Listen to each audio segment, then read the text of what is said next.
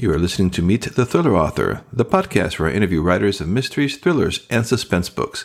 I am your host, Alan Peterson, and this is episode number 110. Before we get into the podcast, I wanted to get a little bit personal with everybody. Probably won't notice this, but I'm airing this podcast a day later than usual. And it's been a bit of a surreal week for us. My wife and I wanted to take a break from living in the big city, so we rented a lovely place in wine country here in Northern California. And we were enjoying the country living so much that we extended our lease for a month. Last week, there was these rare lightning storms here in California, which triggered wildfires that have been now raging for over 8 days and have burned over 300,000 acres in the area that we were staying at. And that's just one of the wildfires going on in the whole state of California. Last week, the area we were staying at was ordered to evacuate. So we grabbed our belongings, our 3 dogs, and we were out of there as fast as we could. Luckily, we just were able to head back home here in San Francisco. So I feel terrible for those people who are worried about losing their homes and have been displaced.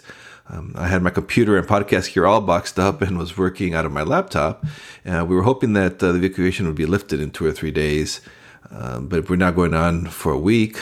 So I finally decided to set up my computer so I could edit this podcast and get it out to you, even though it's a day late. But like I said, we have it easy. Sure, we still have a lot of our stuff in that house. But for us, it was just a rental, so we could just walk away and go back home here in San Francisco.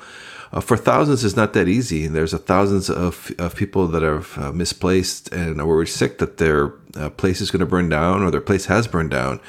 And thousands of people look to the Red Cross for help, finding shelter, helping with their pets, dealing with being displaced during a pandemic, which makes things even worse. So if possible, please visit redcross.org or call 1-800-RED-CROSS. You can also text the word CA Wildfires, all one word, to 90999. To make a $10 donation. Donations enable the Red Cross to prepare for, respond to, and help people recover from these disasters. This includes providing food, shelter, relief supplies, emotional support, and other assistance. Ensure your donation helps people affected by the California wildfires by choosing that option on redcross.org/donate. Or by calling 800-RED CROSS. Or like I said, if you text the word CA Wildfires, all one word, to 90999, a $10 donation will be made for the people in the California wildfires. So if you can do that, I appreciate it. All right, let's get back to the podcast. So in this episode, you'll be meeting Lydia Kang, an author of historical mysteries, young adult, and nonfiction books, as well as poetry. She graduated from Columbia University and New York University School of Medicine, completing her residency and chief residency at Bellevue Hospital in New York City. She's a practicing physician who has gained a reputation for helping fellow writers achieve medical accuracy in fiction. Her poetry and nonfiction have been published in JAMA and several of the other prestigious medical journals out there.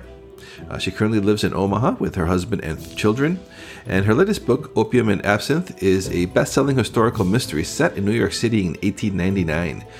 The author masterfully blends genres in her novels, so I was excited to talk to her about that, as well as her writing process, her work in medicine, the current state of this pandemic and its parallels to the one in 1918. We had a lot of great conversation. So stay tuned for my interview with Lydia Kang coming up right now.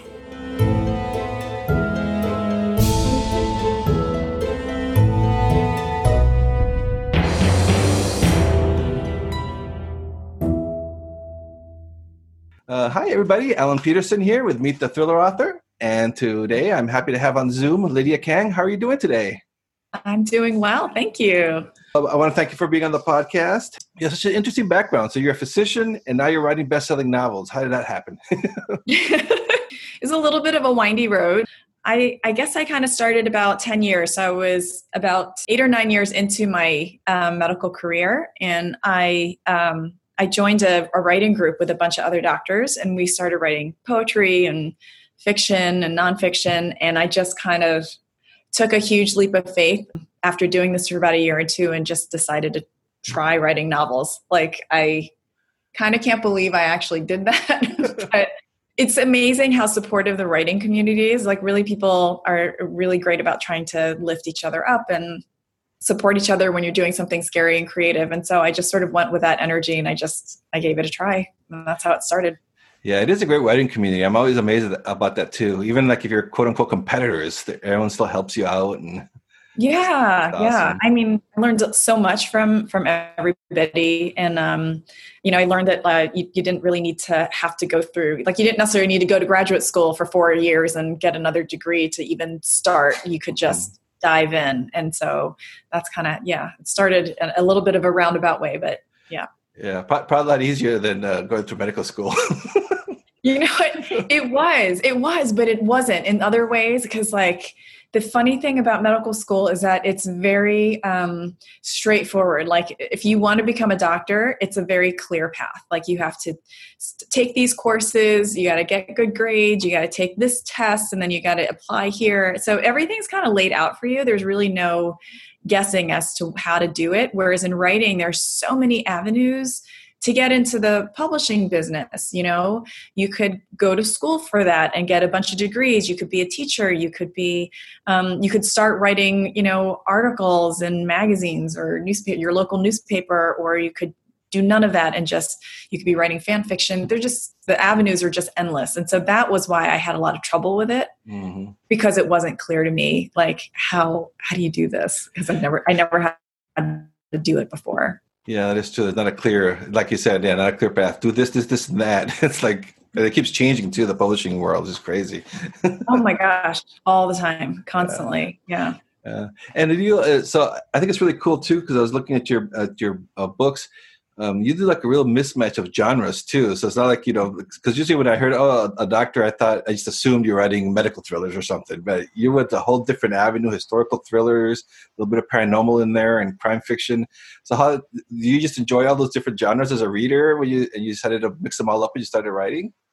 Yeah. I mean, I kind of write whatever sort of just tickles my fancy at the moment. And sometimes they're really widely varying topics. And so I've written nonfiction, like history of medicine stuff. I've written historical fiction, as you said. And I think there's just like a certain kind of weird quirkiness to some of the topics that I pick. And maybe that's why I find them interesting. But it also leads me in like these huge directions. And so, I've written a novel about people on a sentient spaceship.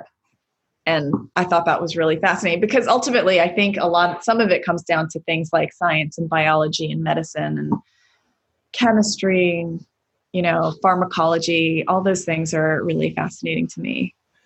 And was A Beautiful Poison, was that like your first into this, in this area, this type of books?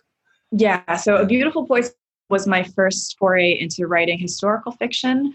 It did sort of have a little bit of a medical background in that I had wanted to write something that featured Bellevue Hospital, which is where I did my residency and has this huge, long history in New York City.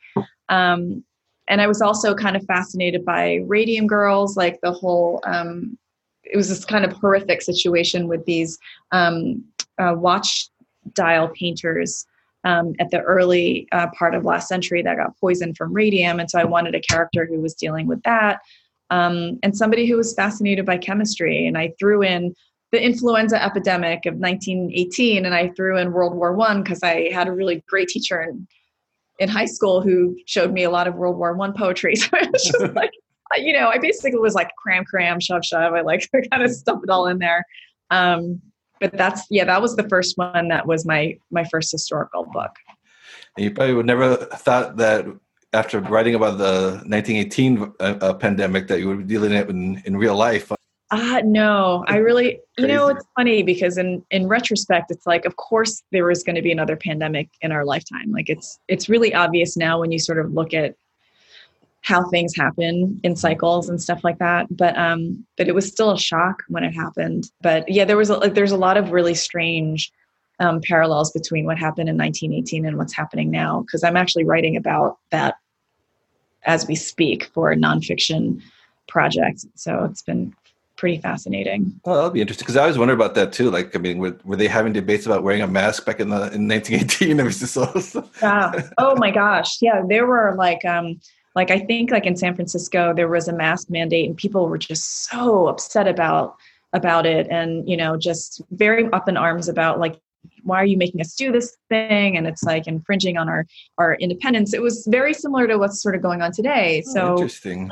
Yeah, it absolutely was. And then there were like, these large gatherings that would happen that people would warn them against, like, don't do that. But the overall, though, the 1918 epidemic in a lot of ways was just this really terrible confluence of factors. It was like the war, it was that particular strain of influenza, and it hit young people, which was a very odd thing that they don't fully understand why, but people between like 20 and 35 were just dying like at much, much higher rates than normal flu epidemics or other pandemics happen. So it was just a very strange, very horrible virus. Yeah, and especially 100 years ago, I remember, what was the TV show? Oh, have you ever seen The Nick? I love that TV show. I watched a bit. Not all of it, but I watched parts of it. It's so crazy that when they stick their hands with no gloves and when they're operating and. They did. There was so much stuff that happened in the history of surgery that's just like, wow, you really did that? Like, I remember there's something I was reading about, like there was a doctor, it was like somewhere around the turn of the century, who was like, there's no spitting like in the operating room. And like people were like yelling at him. They were just like, you're so ridiculous. What are you talking about? Why shouldn't we spit? Oh my gosh. I know. And now we can sort of look back on it and be like, it's ridiculous. But they had to fight through a lot of the social mores and the status quo back then to do, to actually develop healthcare in a more positive way to make it safer. So. And so can you tell us about your latest book, Opium and Absinthe? Yeah, this book takes place actually in 1899. And the story is about a young girl. She's 18 years old and she's very wealthy and very privileged. And she breaks her collarbone falling off of a horse. And while she's recovering, she realizes that her sister is missing. And her sister is actually found murdered. And the manner of her murder is really, really strange. She has puncture marks in her neck and her body's found drained of blood. And so automatically people's thoughts go to, well, must have been a vampire. In 1899, Bram Stoker's Dracula was released in the United States. And so it'd been out for several months by the time. And so there was a little bit of this, well, could it have been a vampire? How could it not, if it was, how could that be? And so the main character, Tilly, aside from going through her healing process and then actually an addiction to opium that leads from an injury, she also has to try to really suss out the truth and figure out, who killed her and is there a vampire? And if it's not, why would it look like a vampire killing? So she has to do a lot of investigating on her own. And she's a really, really curious person, except that, of course, being a young woman at the turn of the century, she's confined by so many social restrictions. Like, she's literally confined by her corset. I mean, like physically, her dress, everything, what she's allowed to do, when she can go out, who she can be seen with. And so under those restrictions, she has to still solve this murder. And how much research do you have to put into that? Because you're dealing with the historical aspect of it. I imagine the readers want making sure that everything is historically accurate. So do you put a lot of research beforehand? I do. I put a fair amount of research into it. I can't really begin to fully form the story unless I have a setting and a place, because, having the story go from A to B, you have to actually know where A and B are and if they actually existed at the time and if it was amenable to the story. And so I had to do a lot of research, one, to figure out if the main parts of my story actually made sense at that time.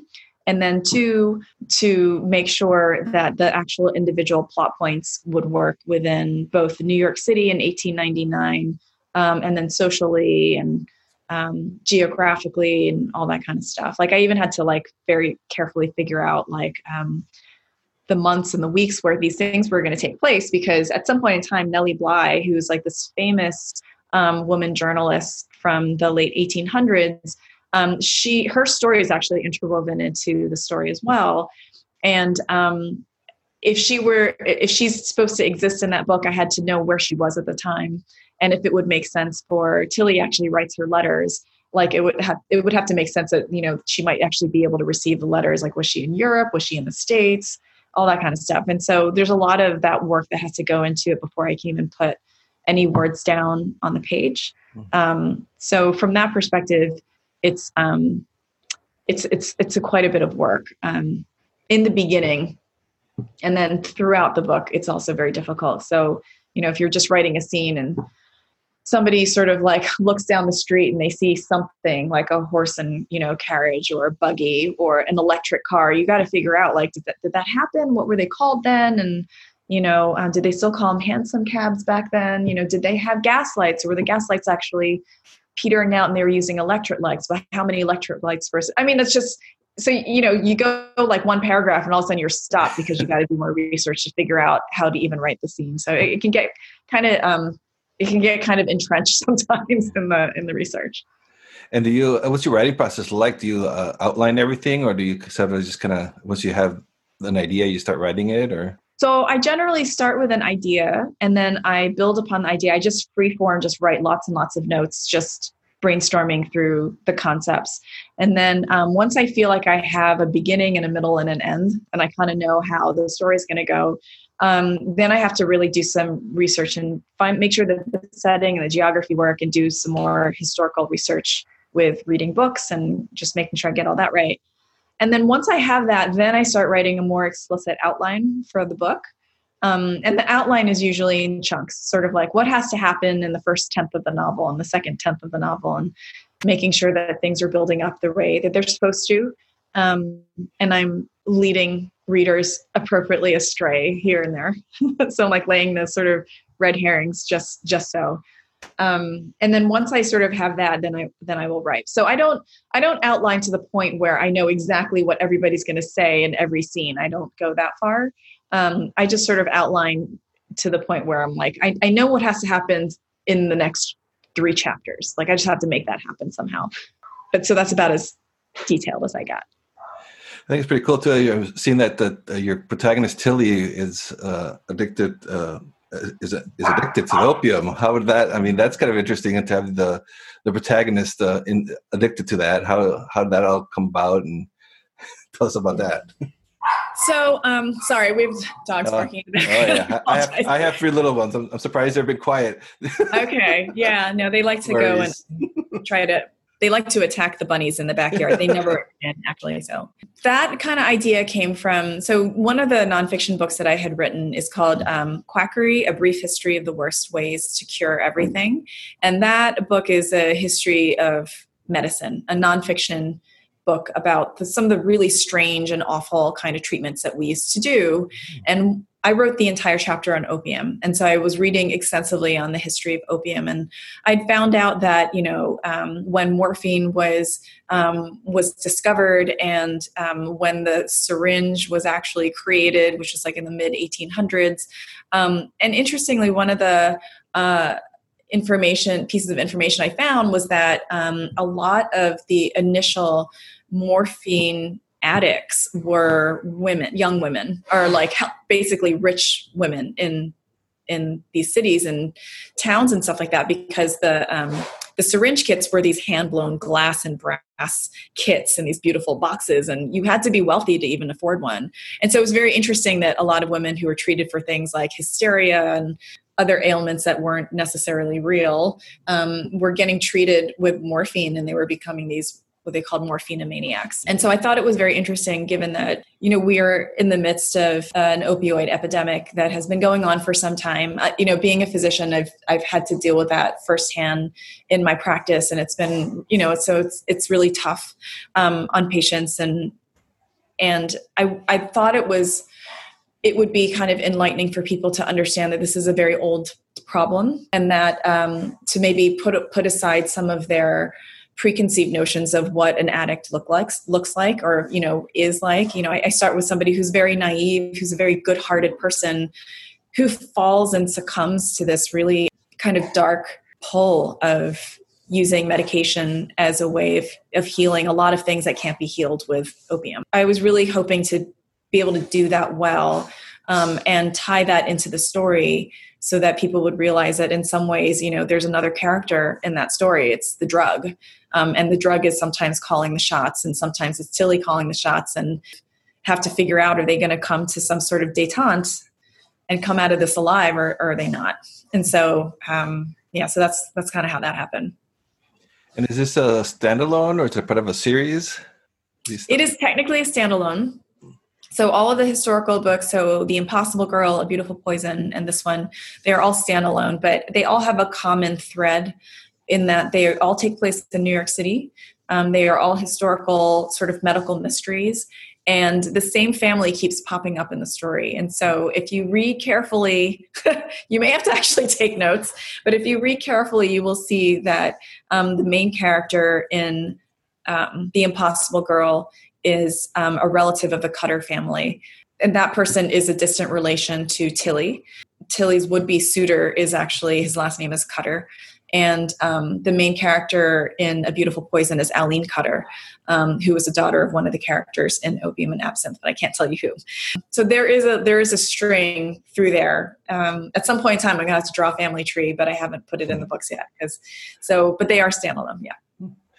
And so you say you've also written nonfiction. That's interesting. That Quackery one sounds very interesting. I'm going to go look that up. I'm so with the whole thing with the pandemic now, I've seen that's coming out now too. People pushing all these silver Jim Baker. And oh my gosh, it's everywhere. And I think that's kind of Quackery never dies. It doesn't. I mean, somewhere in the far, far future when we're like, Star Trek level of like medicine and stuff like that, like it will probably be gone then. But until then, it's always going to be around because we don't have a cure for everything. And since we don't have a cure for everything, it's going to be there. And what's the differences for you between writing fiction and nonfiction? Are there similarities, or do you approach them completely differently? They are approached really, really differently. So like from even just like conceptualizing the book to trying to sell the book, it's done very differently. And, the audience is very different, but the writing itself is nonfiction. It's very regimented for me. So like I'll have a chapter on a topic that I have to write. And so I just do a bunch of research, a bunch of reading, and then I have to figure out how to put all that research and reading into like 3,000 words that are very entertaining. It's difficult. It's a completely different way of thinking. And in some ways it's very gratifying because like when you're done that chapter, you're sort of like, okay, on to a new topic. Whereas with writing a novel, it never ends. It feels like it never ends. It's just go on and on and on and on. So it's just different. I like them both very much, but they have different stressors when it comes to writing. So. And did you ever, when you were younger, you're going through medical school, was it always in the back of your head that you wanted to someday try to write a novel, or is that that come later? No, I did not know I was going to write a novel in medical school. I tried to do some writing like in college and a little bit after college, and it just didn't go anywhere. I either didn't think I was good or I was aiming for stuff that was like too high. Like I would write a short story for a short story contest where there was one winner and like tens of thousands of entrants. Like there's no way I'm going to succeed doing something like that. And I kept thinking, for quite a long time, which is that I was only really good at science. Like I love biology, I love chemistry, and I really love medicine. And so it just seemed natural, like, well, put your eggs in the basket where they belong. Like do what you're good at. And I didn't think I was very good at writing. And so it wasn't until, again, I was like sort of several years into my medical career that I started writing essays on what it was like to practice medicine. And so that was a very easy thing for me because it was like, okay, this is what I know. And it was familiar to me. And I got a couple of things published. And so got my feet wet that way, had some successes, then had a lot of rejections after that. So I just I kind of kept going. And then little by little, I would get like a poem accepted and another poem accepted and another short story accepted, an essay. And then when I decided that I was going to try to write fiction and like go into writing books, I kind of knew I knew nothing about it. I didn't know how to write a book. I didn't know anything about the publishing business. And so I just gave myself a lot of sort of grace to be like, look, you don't know anything. Just take it all in, learn as much as you can, And I gave myself a very tiny amount of time to sort of find success. And I just blew through that deadline, like, whatever, bye, see ya. And I just kind of kept going because I enjoyed writing novels. It was just so much fun. I had an amazing time just sort of opening my imagination up to all these what ifs and like, ooh, what if I wrote a story about this? And what if I did a story about this? And it was just, it was a blast. So much fun. And it was oddly, a very fantastic complement to practicing medicine, because on the one hand, you have the publishing business and you have your imagination. And on the other side, you have like, helping people, saving lives, but then you have like a lot of the stressors of what it's like to practice and red tape and paperwork and all that kind of stuff. And so weirdly enough, they complemented each other, and like the stresses of one were always alleviated by the positives of the other. And so it worked out really well. And what are some of the authors that influenced you as a writer? One of the first authors that I think influenced me, Jennifer Donnelly, was a young adult author. And I think hers were some of the first books that I read, and they were just beautifully written and so transportive. She writes a lot of historical. And I just remember being like, wow, this is just beautiful. If I could write something like this, I'd be like so proud. So some of her writing really sort of got me entranced in like, wow, I would love to try to do something like this. Reading Twilight and the Twilight series was a huge lesson in realizing that I did not need like a degree to get a book contract. I could just try. And I was really into young adults at that time. That's when I started reading a ton of it. And sorry, that's my dog moaning in the background. So I found out fairly early on that like I could actually teach myself how to write. My poor husband in the background going like, stop working. Let's go outside. Oh, I had to believe it. Especially now that we're all at home. I have 3 dogs, my wife's out there. So yeah, I know. I know how it goes off. If the mailman comes, forget about it. Yeah, I know. Same with us. Like the doorbell rings and our dogs are like small. Yeah. And as much as I hate to admit it, they are yappy. I'm sorry, but they are. Yeah, we have 2 Chihuahuas and a Havanese, so I know how that goes. Oh my God. We have a Yorkie poo and a Shih Poo. So, man, the poodle in them, they're like super barky. Yeah. Another person, Suzanne Collins. So again, remember, I was reading a ton of young adult at the time. Suzanne Collins, reading through the Hunger Games series really was a huge lesson in economy of prose. Like there is not a single sentence in her books that is extraneous and unnecessary. And so a lot of young writers, I think, tend to overwrite things. They'll say things 2 or 3 times to get their point across, or they'll describe something to the point where you're like, okay, like the tablecloth is red already. I get it, So a lot of the things that I learned, I think I learned from reading other books. I would say those were just a small handful in the young adult world that sort of had an effect on me in the beginning when I was writing pretty much nothing but young adult. But I mean, I have a lot of favorite authors, and I will most likely forget like thousands and thousands of them. But I tend to read and reread a lot. I'm like a serial rereader. And some of the books that I love from when I was a kid, like Jane Eyre, it's not so much, it's not always the entire book. Sometimes there's just a single scene or a feeling that I'm trying to replicate in my stories. Like if I can just capture the feeling of having to run away and be a survivor, like that is one of my favorite things about that book. And it's a theme that I will come back to sometimes. Like it's a theme that I went to in The November Girl when, my main character Hector is running away and trying to go to Isle Royale to like survive in this like horrible winter. There are a lot of these themes that I picked up from these books that I've loved like all my life about that I've like sort of either, I don't want to say stole them, but like, I guess I kind of stole them, that I liked putting in my books. So Pride and Prejudice, another favorite.